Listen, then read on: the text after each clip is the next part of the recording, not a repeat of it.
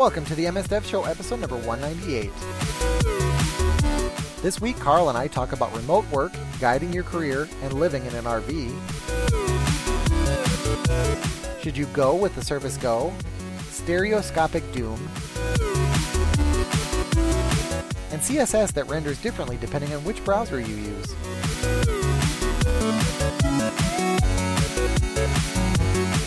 Raygun gives you complete visibility on errors, crashes, and performance problems affecting your end users. Replicate issues in seconds rather than digging through log files or having to rely on users to report errors or crashes. Raygun gives you a window into how users are really experiencing your software applications. Check it out today at raygun.com. Hey Carl, how's it going? It's going really good. So we got that conference coming up, right? Yep. I think as we're recording, there's 2 weeks left. If you want to sign up, buy a ticket, meet us and all the awesome other people that are going to be at Wisconsin Dells, Wisconsin. This has always been one of our favorite conferences to go to. There's not only just tons of technology, it's not focusing in any one. So it's not just web, mobile. It's not just Microsoft or Apple or anybody's technology. It's just a ton of technology. It's at a water park, so it's kind of hard to go wrong. In fact, one of the nights they even rent out the entire evening. So it's just conference attendees at the water park going down all the slides and stuff. Or if you want the lazy river, that's okay too. Yeah. Whatever your style, they have something for you. And I would also say there are sessions on like personal and career development. Unfortunately, my extreme remote work session wasn't accepted. I would have loved to have done that talk, but if you have any questions about that we don't cover in the show today, just come up to me and ask away. Okay, so what do we have for the comment of the week? All right, we're going to cover two comments. One is off the iTunes, a 5-star review from Coding777777. He says it's a great podcast for developers. So thank you. We also got an email from Barrett Blake. He's commenting both on the previous episode on bots, as well as the question that I had out. He says, I have yet to find a single good instance of a bot. A couple, mostly Alexa, began to come close to being actually useful, but the vast majority are worse than trying to make your way through a customer service phone menu to the point that you can actually talk to someone. As for bags, the one that I depend on is the Solo Dwayne hybrid briefcase. It's light, durable, has plenty of room for even the largest laptops and all the accessories, as well as a couple of exterior pockets for other needs. Best of all, it works equally well as a backpack or a messenger bag. I think that's kind of cool. Or even a briefcase if you're really old school. And you can quickly and easily switch so you can change up your load on your shoulders when needed. I've used it for 3 years now as my daily work bag, carrying a full-size laptop, a Surface Pro 4, and all the various cords and accessories. It's never let me down, and you really can't tell that it's gotten old as there's so little wear on it. So thank you for that feedback, Barrett. And if you want to get mentioned on the show, send us an email to feedback@msdevshow.com. Comment on Facebook, YouTube, or Stitcher. We really love those 5-star iTunes reviews. Absolutely. Okay, so we have some really good news stories, actually. So the first one here is enabling Markdown support in WordPress. Did they finally add this feature, Carl? Finally. It's one of those things that because it hadn't come out for quite a few years. I mean, I think I've been using Markdown for over 5 years at this point, or at least around that time. And you would think that somebody would have integrated this in Markdown sooner, but it's actually a first-class citizen. In the settings, you can go to the writing dashboard, and there's a checkbox. Use Markdown for posts and pages. So I wonder if they let you import Markdown now as well, because that was one of the reasons why I always ruled out WordPress as an option, because my posts, I wanted them in specifically in Markdown. And actually my blog, while it's statically generated, all of the posts are 100% Markdown. And I feel like that makes it much more portable, because it always seemed like a really bad idea having HTML in your blog posts, because, what ends up happening is, you have these ancient blog posts and like browsers change and it's something that you have to keep up to date. Whereas Markdown is sort of timeless. Like even 100 years from now, if you want to interpret Markdown, it's a pretty simple formatting language. So I just feel like it's a way better choice for something like this. So it's great to see that. Absolutely. And then introducing the Surface Go. So I actually saw this.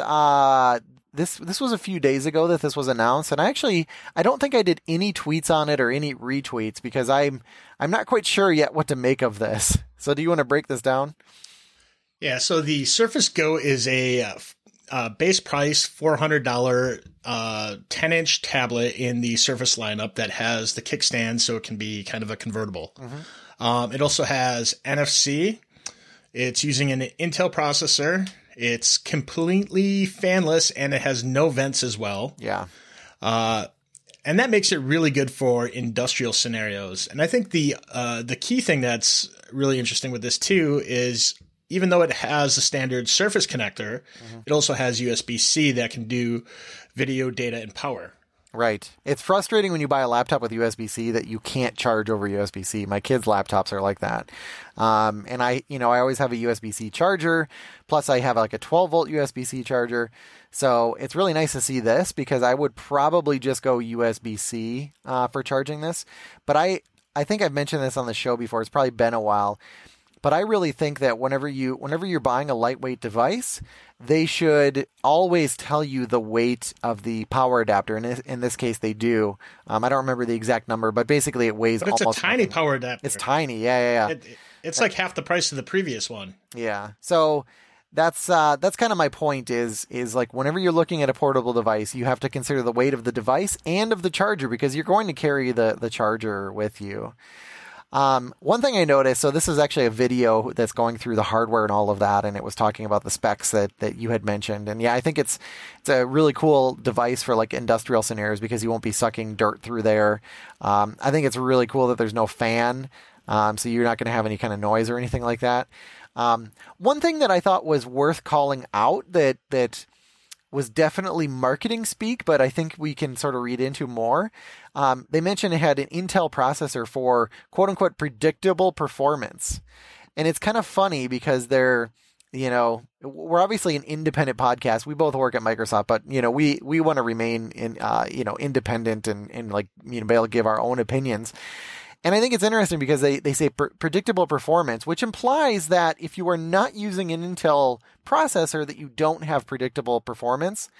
And I actually don't think that's as bad as it sounds, but I think it is worth calling out. Yes, this has an Intel processor, so you're going to get, the speeds that you're used to on all the applications that you run. I think they specifically created that term, though, or that phrase, because whenever you have these new Qualcomm devices and you're using emulation, I should say hypothetically, or, I guess in the real world, if you are running an ARM application, it's going to run at full performance.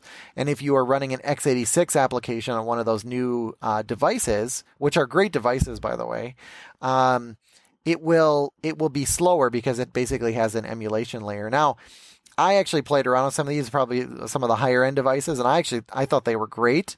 And I think there's a time and a place for both types of processors and both types of performance. But I kind of wanted to call that out because I think that if you are in the market for a device like this, and this is why I'm not 100% sure like what to make of this thing, because it is a computer, but I think if I was going on vacation, I would love this as a computer because it's tiny, and I can still run everything on it. But you also got to start thinking, well, should you get a Qualcomm device? The Qualcomm devices are always instant on. The battery and standby lasts forever. And if you're running, just your web browser and maybe a couple other things that are sort of native to the device, you're going to get insane battery life where you don't even have to worry about the weight of the charger. So I think if you are in the market for a device like this, you have some hard decisions that you need to really think through how you want to use a device and how you want the device to act. I don't know what your take on that is, Carl.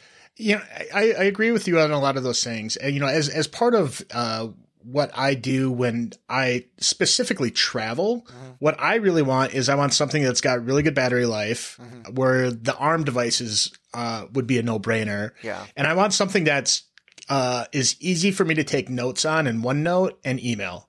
And I think that if this device were an ARM device, that would hit my set of checkboxes really easily. I generally know, I have several modes that I work in. And when I'm traveling, it's always try to be as light as possible. Yeah. So if this hit that one little extra checkbox, I think this would be a very interesting option for me. But without it, I can kind of leave this device. It's also a little bit pricey for me to think about for my kids. This would be an interesting device for them, but probably not great for gaming though. No. And, cause my kids, they do a lot of web games. They do tons of Fortnite. I don't know how this would run something like that. But they can do a lot of that on their iPads, which we got them, ones that were on the generation getting out. So we got them $200 brand new iPads at the time. And, that's half the price of what this is coming out as. Yeah. So, I think it definitely hits certain parts of the market. But not any of the ones that, we're currently interested in right now. Yeah. If you're going on a trip, like the types of trips that you and I do are often, like you said, email, OneNote, and maybe even using a pen to like come up with some architectures or something like that. This actually is a great device, and this would be an awesome device for watching movies on a plane because it does have the kickstand, and I think it's got pretty much a perfect size screen for on a plane as well. This could also be a good companion for a Mac, to be honest with you, because I carry a big, like a 15-inch MacBook Pro, which is, fairly heavy. And I mean, I bring this out and it's basically my desktop computer is what it is. So actually, if you do run a MacBook Pro as kind of your main device, this could actually be a good companion device. And then I would say sort of the vice versa. Like if you're running a big, hefty Windows machine, then you could have like an iPad as your companion device. Like I think it's an interesting option to sort of mix and match those. I think it's confusing if you are using a big Windows machine and a little tablet like this, unless you sort of say I'm going to use the tablet for movies and that type of thing. I think it muddies the water when you're using like two devices for email and that type of thing. Yeah. And, the other thing that I've done a lot of is I've used the Azure app on my phone to hit like the Azure CLI. Yeah. And that's a little bit awkward doing something like that. Whereas like this device would be great for VS Code and the Azure CLI. Yeah. Man, I kind of want this now because, like you said, this would be for me, this would be a really great companion device for, like you said, for email. And then VS Code would obviously run great on this thing as well. I don't think I'd run big visuals. I'm sure it's capable of doing regular Visual Studio, but like VS Code would sing on this thing. So that could be interesting. So I think it makes a good companion device for those types of activities. So, okay. So we probably should move on to the next news item. So the next one is Omdo. And I was like, what the heck is this? Omdo? Yeah. In the 90s, I was a huge fan of those computer images where it just looked like a bunch of random gibberish. But like if you crossed your eyes a certain way, there's like a stereoscopic effect that made 3D image. So in that mess, you could cross your eyes and get that. What somebody was able to do was hack Doom. So you cross your eyes. That's why it's Omdo. So, it's kind of like splitting the word and making it crosswise and applying the stereoscopic effect. So you can play Doom as long as you're cross-eyed. And there's some really interesting gameplay. So just watching the video is a little bit hard because you're not controlling it. I think that's one of the things that you and I had discussed earlier. It's a little hard to watch, but once you get used to it, like one of the things that happens is like Doom, when you get hit, you get like the red, like edge glow. Yep. And that like makes it really hard for you to stay in that kind of, focusing on that image. So like when you get hit, it's actually extra hard. Mm-hmm. So not only is there the challenge of, keeping your eyes focused at that right spot, but, keeping it there when there's all these extra distractions going on. I thought it was a really cool hack, and I haven't tried too hard, but I want to see if I can like download and play this. Yeah. Because it definitely looked really cool. No, that'd be pretty cool. I wonder if you can do it on like DOSBox or something. That'd be pretty neat if you could get that running. And then this last news item, CSS is awesome. The div that looks different in every browser. And I did test this in multiple browsers. I tried everyone except for Firefox. Okay. And there's a code pen that I saw somewhere on Twitter. It got retweeted a bunch, and it's like what, like if you have it properly formatted and everything on its own line, it's like less than 20 lines of CSS. Yeah. And the resulting div is visually different on every browser. Right. and the funny thing is, like, if you actually dig into the comments that happened after the original poster posted this, and somebody asked him, is like, which one is the most right? And he's like, actually, I think it's Edge.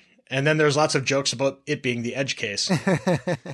Yeah, you know what this is kind of neat for? This is a neat test for telling which rendering engine is actually being used. So if you have like an email client or something like that, being able to tell what they're actually using. And the thing I thought was most interesting is it's not like this div is just like ever so slightly different than all the other ones. It's dramatically different. It's dramatic. And like the one I thought was weirdest is Chrome just turns it into just this weird triangle-y mess compared to the other ones. Yeah, it still looks artistic though. Yeah, it's really cool. You know, it almost looks like one of those like scanning codes like you're supposed to hit with your smartphone or something. Yeah, exactly. Very cool. So yeah, we'll have that in the show notes so that you can go out there and try it in your browser and see what shape you get. So Carl, we don't have a guest today, so why don't you kick this off? What are we talking about? Yeah, I think me and you slowly, without realizing it, have had a slow conversation over several years about purposefully choosing the things in our lives. And why do we do what we do? Are these things that we do because that's the way we've always done them personally or as a society? Like you just kind of wake up and you do your 9 to 5. Why are we choosing to do these things? And, do we have to? Can we choose other endings? I mean, one of the things that was always awesome when we were little is those choose your own adventure books. Yeah. And, I think without realizing it at the time, it was really, I think a lot of the appeal was us being able to veer off the track of, what might be the popular opinion. Exactly. And I think that in our career field, we do have a lot more options, especially now than we did, 5 and 10 years ago. We have the rise of remote working, and that having a lot of implications on us being able to be a little bit more deliberate in choosing alternative lifestyles. I think the place where I first started thinking about this was what wasn't even in my life, but just in my career. I noticed a lot of times people were, just doing what their bosses told them. And generally that's a good thing. But a lot of times, without realizing it, they only learned the technologies that their bosses told them. They didn't do any of the passion projects that they thought were interesting. And because of that, their leadership kind of molded who they became. And I kind of learned quickly that even just doing small things on my own really made me a thought leader. It really changed the trajectory of my career. And then I saw some of the things that you were doing with your personal life and realizing hey, it's not just career. A lot of times we let even our careers affect what we do personally. You moving to Seattle was one of those. It wasn't a thing that you had to do. You were working remotely. And even when you went out there, you went out to Seattle to work for Microsoft and didn't go into work. Yeah. I mean, the whole point was that I could drive in whenever I needed to, but it was probably 60% of the time overall, probably about 60% of the time I was still working from home. So really, now that I'm moving back to Wisconsin, it's just continuing to work from home. And it really, I just sort of realized it's just a matter of I didn't have to batch things whenever I lived out there. I could go to 3 different meetings on 3 different days and just drive in. Being remote, I have to sort of plan things in the same week. But, the funny thing is about being there and sort of being remote is you don't have an excuse to go talk to people. So when I'm remote and I'm actually going into Redmond, I will reach out to people and I'll say, hey, I'm going to be in town. We should meet up. And it's a good forcing function. When you're there, it's we can meet up anytime. And I have this whole list of people that just never met up or I haven't talked to them forever. So there's a bit of an irony there, so there's pros and pros and cons overall. So I did want to talk about what you were talking about earlier. I think it's tricky to sort of rip all these pieces apart and look at them separately. Because whenever you talk about like controlling your life and your career, I do think about this one thing, which is I'll have people ask like, what is your 5-year plan? Like where do you want, or where do you see yourself in 5 years or whatever? And my answer for the past probably at least 5 years has always been the same. I'm just like, I really don't care. Like, I want to keep doing stuff that I like doing. But I think part of that too is that I have, worked my way into a certain part of my career. I think it would have really been difficult if I would have started out remote and worked remote for a long time. And maybe it wouldn't be difficult, but it's hard for me to imagine what that would have looked like because I didn't live that life. But I was there in the office working with people. And I think in the especially when you don't know much, having those crutches really helps. Now I know a lot more. I know how to learn. I know how to figure things out myself. And I also know how to work remote now. I know what tools I can use to talk to people. And I also know when to travel. I know that there's certain times that I do have to actually get on a plane and fly out there and do things that way.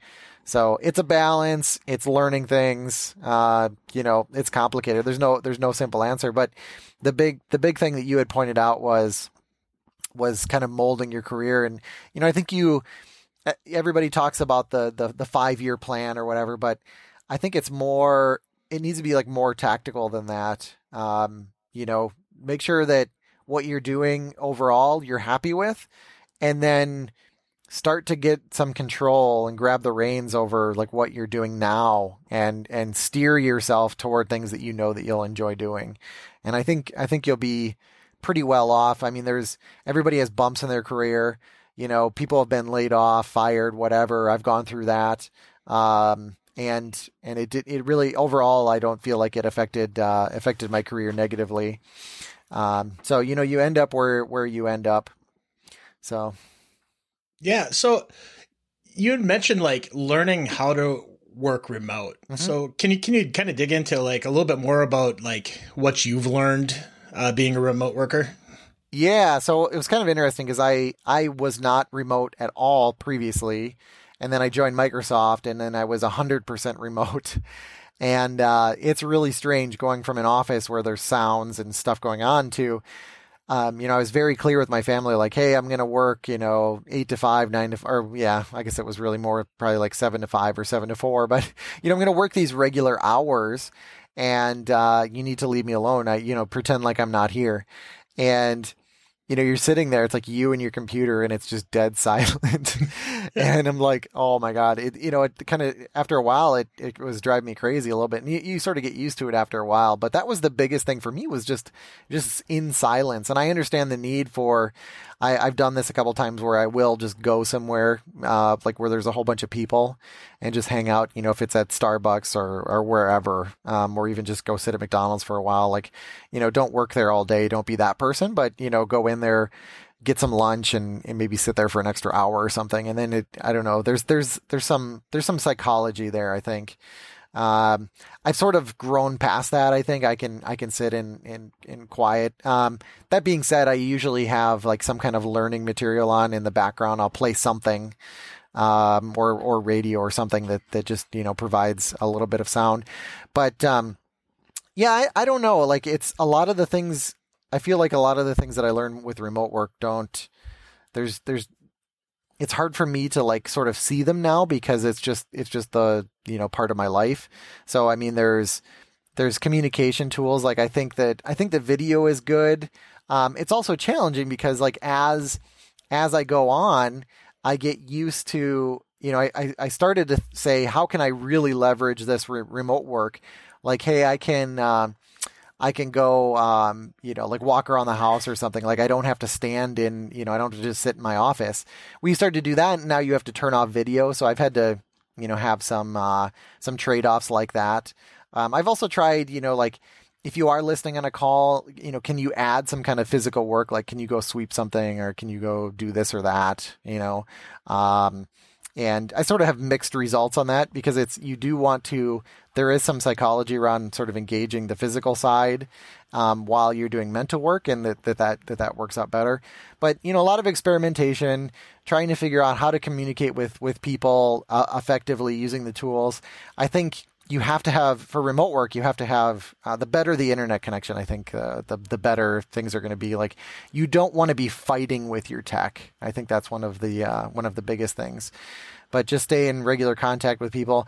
I don't have any like magical things here that will make your life better. But just know that, you do have flexibility. Help other people understand how you're using that flexibility and take advantage of it. Go spend lunch with your kids at the park, or like on the trip that I'm on right now, like there's been a couple lunches where, like, in the middle of the day, I'll go swimming with the kids for an hour or two, and then I'll get back to work, because it's been really warm. Just experiment and see what works and see what doesn't. Yeah. So I think one of the things that I've done, and we have different needs and scenarios, is you had mentioned, like, you're not in an office, so you don't have those impromptu networking pieces. Right. And, I'm not doing this one thing to replace any kind of like social interaction, but because I need that interaction. But, networking is important at work.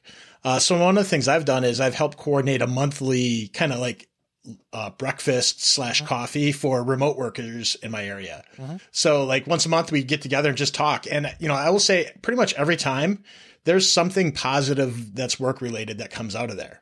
Mm. So even though we're doing it just to kind of get out of the house, maybe get a coffee or breakfast that you might not, and meet some people, I've had so many interesting career enhancing things happen at those kind of events. Mm-hmm. So that's one thing that's been really useful to me. And then, just being able to take advantage of alternate schedules. Like, I've been able to, my vehicle needs to go into the mechanic for some reason. I can sit and do my work from the mechanic's room. I've done that many times. So it's nice being able to enjoy that kind of flexibility as well. Yeah, I think one replay. You talk about the hallway conversations. Those are like 5% content, 95%. I guess there's a component of relationship building there, but they waste a lot of time doing that. That's just the reality. Like, people don't realize, you're at work and people are having these hallway conversations. It sucks up a lot of people's time, especially like if there's something big going on, and there's rumors flying around or whatever. That wastes a lot of time. So I would say one tip that I have, if you were a remote worker, like, don't worry about missing some of those rumors and things like that. Like, a lot of that is just a waste of time.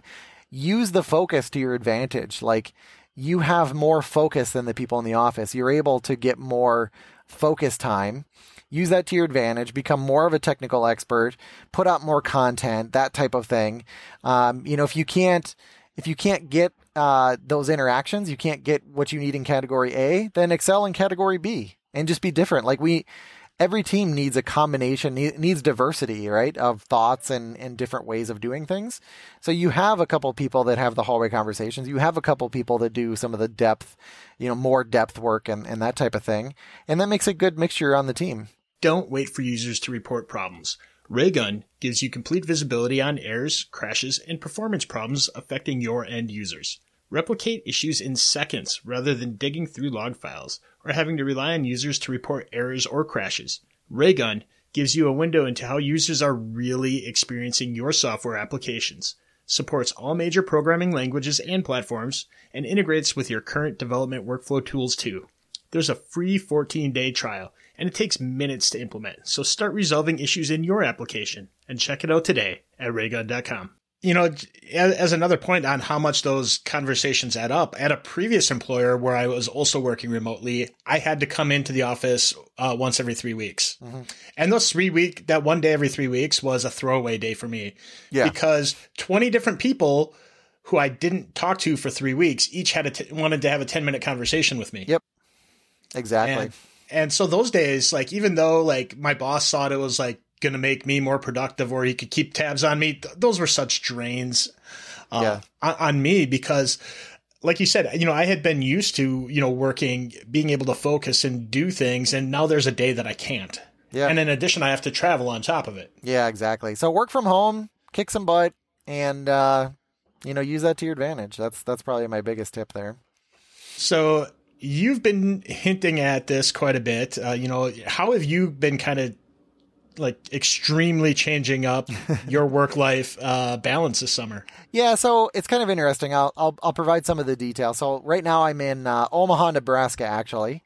And so what we did was my wife wanted to move back to Wisconsin to be closer to family. And actually, because of some changes at work, because of what our focus is, it actually was a pretty good time to do things. Plus, the real estate market in Seattle is getting a little bit ridiculous. So sort of everything lined up, and we decided to make that move. So we do have, this fifth wheel trailer, which has a lot of room. Like my kids have their own room and their own bathroom. We have our own room, and we have a nice TV and kitchen and all that. So we said, okay, well, let's sell our house here. Or I should say not here. Let's sell our house in Seattle. And then we can basically go on the road for a couple weeks, and then we'll close on our house in Wisconsin. So we have the new house lined up in Wisconsin. We close on the 16th, which is probably by the time you listen to this, the house will probably be closed on, and we'll actually be in Wisconsin. But it was almost, I think 3, maybe 4 weeks on the road, working remotely. And, this has been a new experience. Like I didn't know like the good and the bad. So I can kind of walk through that. It's kind of interesting. Like I found out, like right now I'm sitting in our bedroom so that the kids are like in their room, and you probably hear some background noise, but they're kind of in and out and that type of thing. But, I have to find a place to work. The internet really varies. And I found out on the trailer itself, we have one air conditioning unit, and then it has ducts that go into every room. It's roughed in for a second air conditioner, but I didn't buy it because I didn't know if I'd need the second air conditioner. Well, it's 100 degrees outside and super humid. Turns out we need that second AC unit. So that's been a little tough. So it's been not so great. Like we basically make it cold at night. We get caught up with the AC, but it was 80 degrees overnight last night. The nice thing in Seattle was every night, even in the summer when it was warm, it would get, or even when it was hot, it would get cold at night, and you could cool down your house. So like our air conditioner is running 24/7 and is really just not able to keep up. So that's been one challenge. Plus RVs are just notoriously like they're designed to have, 70 mile per hour winds in an earthquake, right? I mean, you're going down the road. The thing is, it's experiencing winds and an earthquake at the same time. And they try to make a lot of the components as cheap as possible. So now like the latest saga is like our refrigerator is, I don't know, it's losing the battle to keep things cold. So I actually think it's low on refrigerant. So I have to like deal with that kind of stuff. But overall, this is a really cool way to move, because the kids, every RV park that we're at, has a swimming pool. And actually we're staying in a lot of KOAs, which are expensive, but they have, like the one we're at right now has an amazing playground with a zip line and like this basketball thing that you like jump in. They have like these cars that you can ride around in. What else do they have? And then they also have like pizza at certain nights. The last one we were in had like a bouncy pillow. It had a bouncy castle. It had these giant slides. That was in Denver. And, so they've been having a fantastic time. I've sort of had to, jump back and forth between work and like, getting them the things that they need. But it's been working out, pretty well. Remote work doesn't have to be stationary, although, I am using a little AT&T hotspot and I have unlimited internet on that. We're using over 20 gigabytes of data per day between all the Netflix streams and all the work that I'm doing. And It's I found that the speeds really vary, and we get deprioritized after 22 gigabytes. So I am running into that. In Denver, we ran into that big time over the 4th of July. I think like everybody was streaming video over LTE, and even though we had good signal, the speeds were pretty much unusable. And campground Wi-Fi is sort of iffy. I'm actually on the campground Wi-Fi now, so this is actually about as good as it gets. But yeah, that's a big challenge. I guess my tip there is if you're going to do something like this, if you're going to travel and you need to work and do calls and things like that, try to book places that are near major highways, because there tends to be good internet near the major highways. But even that is not for sure. There's a site, I think it's called OpenSignal. You can go look, and it's actually an app on your phone. You can actually go look at the map, and it will tell you the signal of the various carriers. But you just don't quite know until you're there, and then you just sort of have to deal with it. So that's been one of my challenges. I also found out that AT&T through a lot of states still has 3G, not even 4G. They have 4G is workable, 3G is not. Like Western Nebraska, even along the highway, was 3G, and there was a lot of complaints coming from everybody in the car on that one. I couldn't even listen to a podcast reliably over 3G. So, let's see, what else? Yeah, I was going to say, you got any questions for me? No, I think the coolest thing about what you've decided to do, though, is this is something that your entire family is experiencing together at the same time. Yep. And everybody, even though that you do have some younger ones, they're going to remember this as being something different that's occurred in their lives. Absolutely. And it's a cool experience to be able to go across such vast different distances and experience the states that you go through in a different way. Yeah. So here's the saying that I think will resonate with people that have kids. You have 18 summers with your kids, and really the first couple don't count, right? So let's say 15. So you really have 15 summers with your kids. That's it. 15. Like, check them off. Every year you check one off and it's gone. Well, and not only that, but the last couple they don't want to spend with you anyways. So take a couple off. Yeah. I mean, my kids, my boys are mostly into Fortnite now. Yeah. My oldest ones, they could care less about doing those kinds of things with us. Yeah. Now, my 6-year-old daughter, my 6-year-old daughter, she's having the time of her life because she loves the swim. She loves this. She is having the time of her life. And I'm hoping that she remembers this, and we're going to, do more stuff like this in the summer. But I think this is just so fun. And actually, 2 years ago when we moved out to Seattle, we actually drove our minivan out there, and we had 2 dogs, we had 2 fish, we had everything that we needed for the trip and everything we needed for the 2 months after that, because our stuff was in storage. So we had, 2 months worth of stuff in our minivan, and we went into hotels every night, and I literally had to empty the entire minivan into the hotel room every single night, where we stayed. And that's annoying. Yeah. And even through all of that, like my wife and I, we look back to that trip, which was only like 7 days, and we're like, that was one of the best trips that we ever had. It was 7 days, and it was mostly driving, and we still had so much fun, because we did get to do, some fun touristy stuff. And that's what we're doing on this trip too.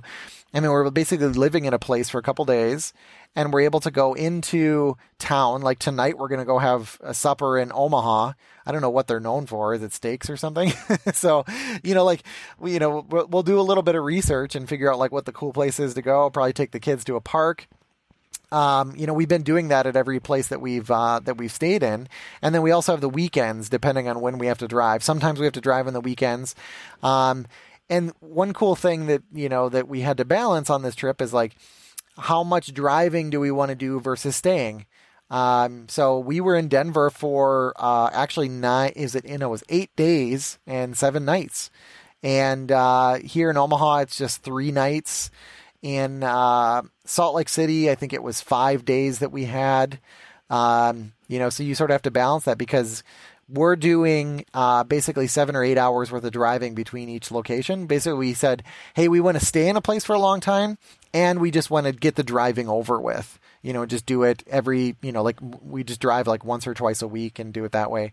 But another way to do this would be stay in every place for 2 days and just drive 3 hours every day. I mean, that was certainly an option as well. I think with kids, 4 or 5 days is probably optimal. was kind of what my wife and I were talking about.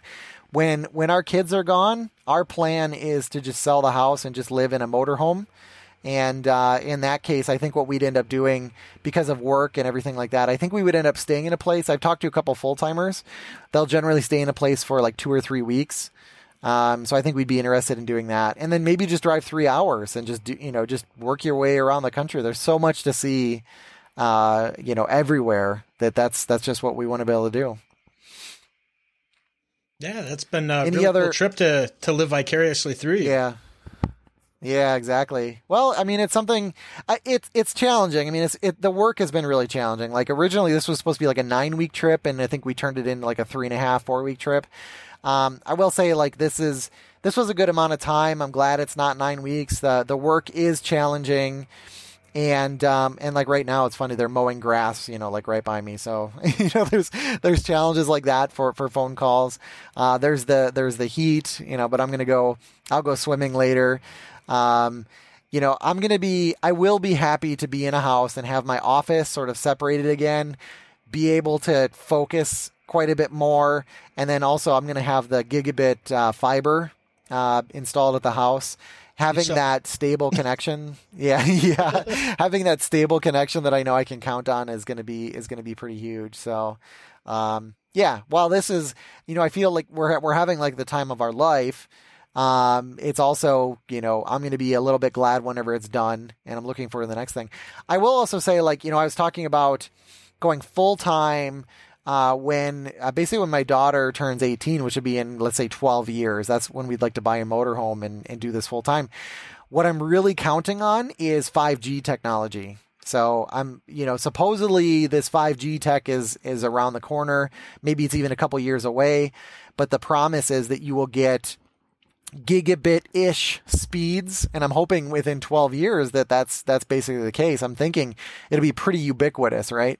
Where we can actually have, basically high-speed internet wherever we want to go, all across the country, and be able to do this remotely. And I think when that happens, I think a lot of people are going to start considering that type of lifestyle. I mean, it just gives you a whole new type of freedom.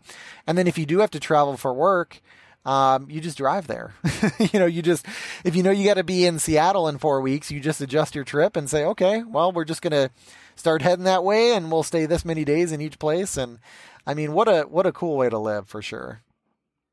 Awesome. So the next thing that I wanted to talk about, and because you've made such a drastic change, and if we're on this like choosing your life thing, not everything has to be that dramatic.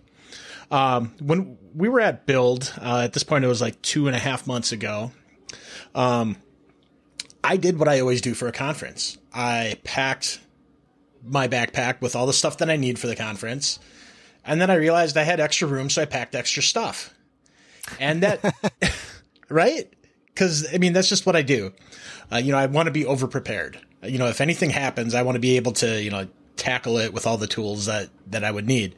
Yeah. And it kind of makes for a miserable experience. I mean, if you look around at conferences, and I've been to plenty, and I know not everybody has the luxury of going to conferences as much as I do. But everybody kind of has a backpack, or they're wearing nothing. Maybe a couple people have a messenger bag.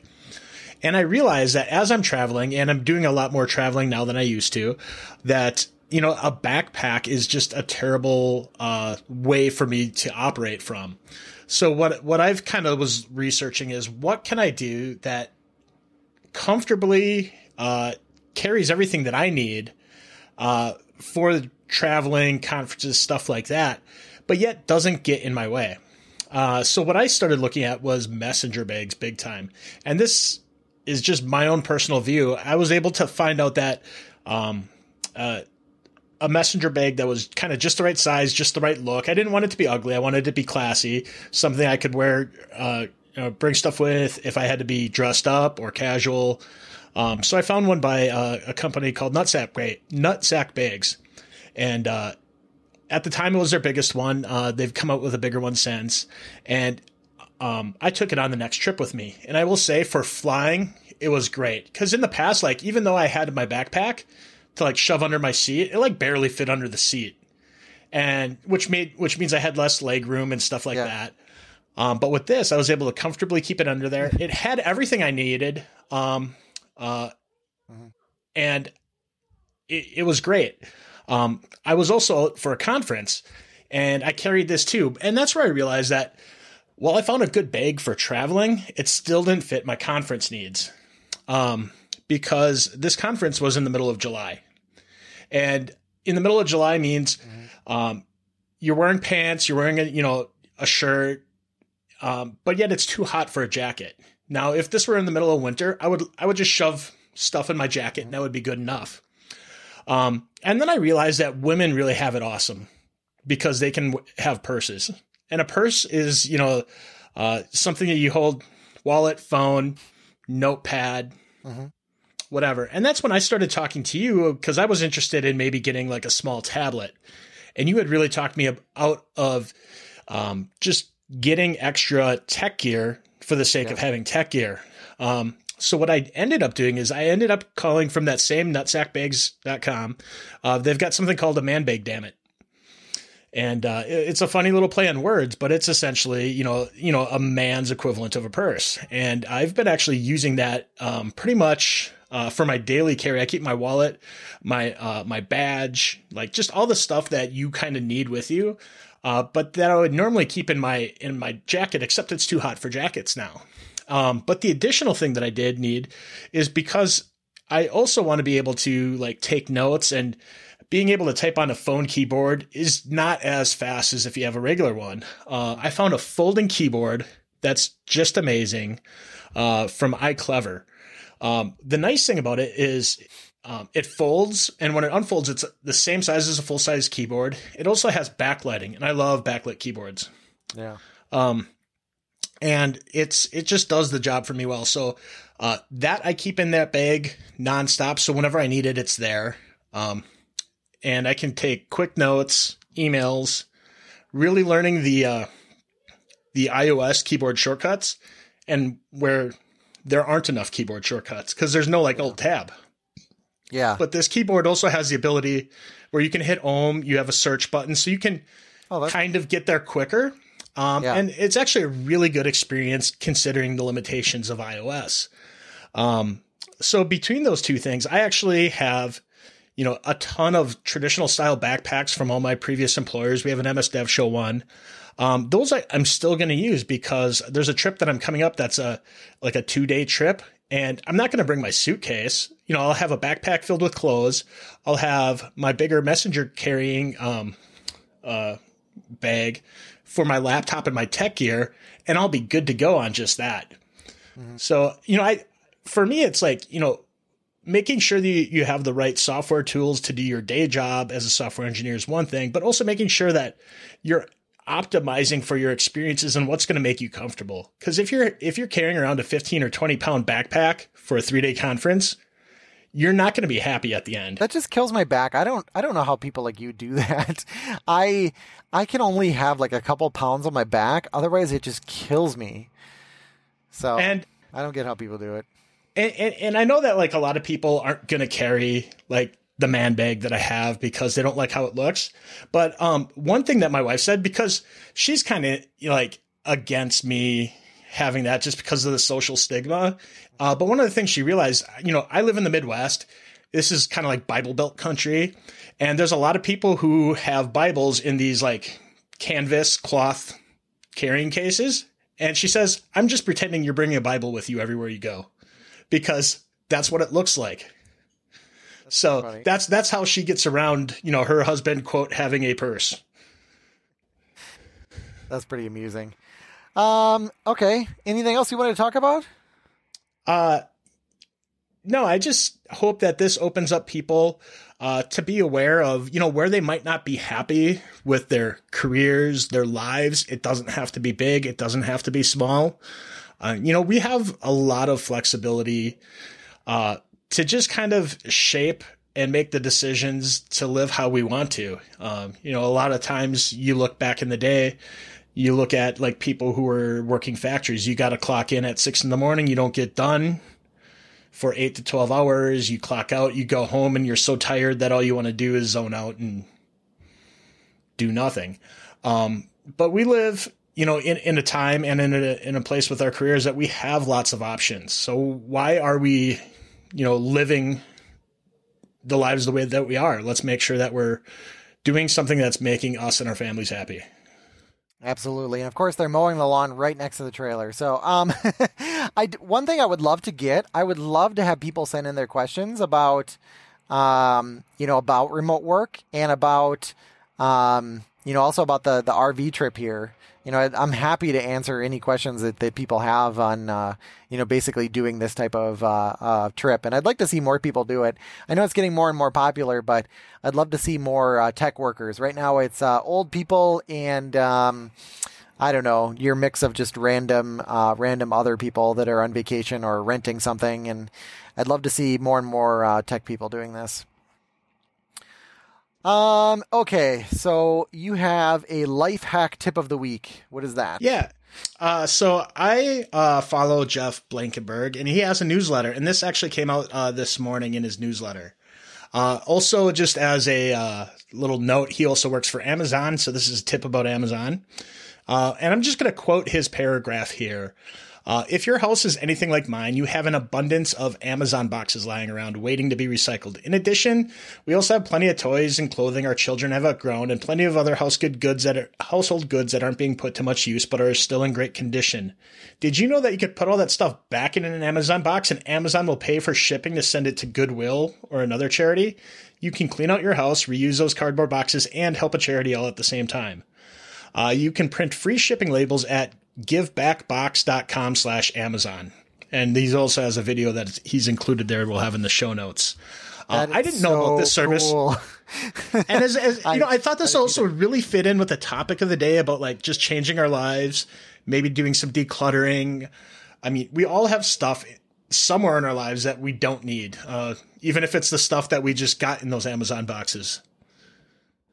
Yeah, this is super awesome. Like, I had no idea because we take stuff to Goodwill on a regular basis, and we also recycle our Amazon boxes. But like, I can avoid that trip and do it this way. So that is very cool. Cool. Anything else you want to cover, Carl? I think that's it for today. I hope people got a little bit out of this. This is a not quite our normal episode. Mm-hmm. And if you want to hear more episodes like this, let us know. If you have any ideas for your future episodes that might be along these lines, let us know. Absolutely. So where can people find you, Carl? You can find me on Twitter at Carl Schweitzer. And you can find me at twitter.com/ytechie. So thanks for the great conversation, Carl. Absolutely.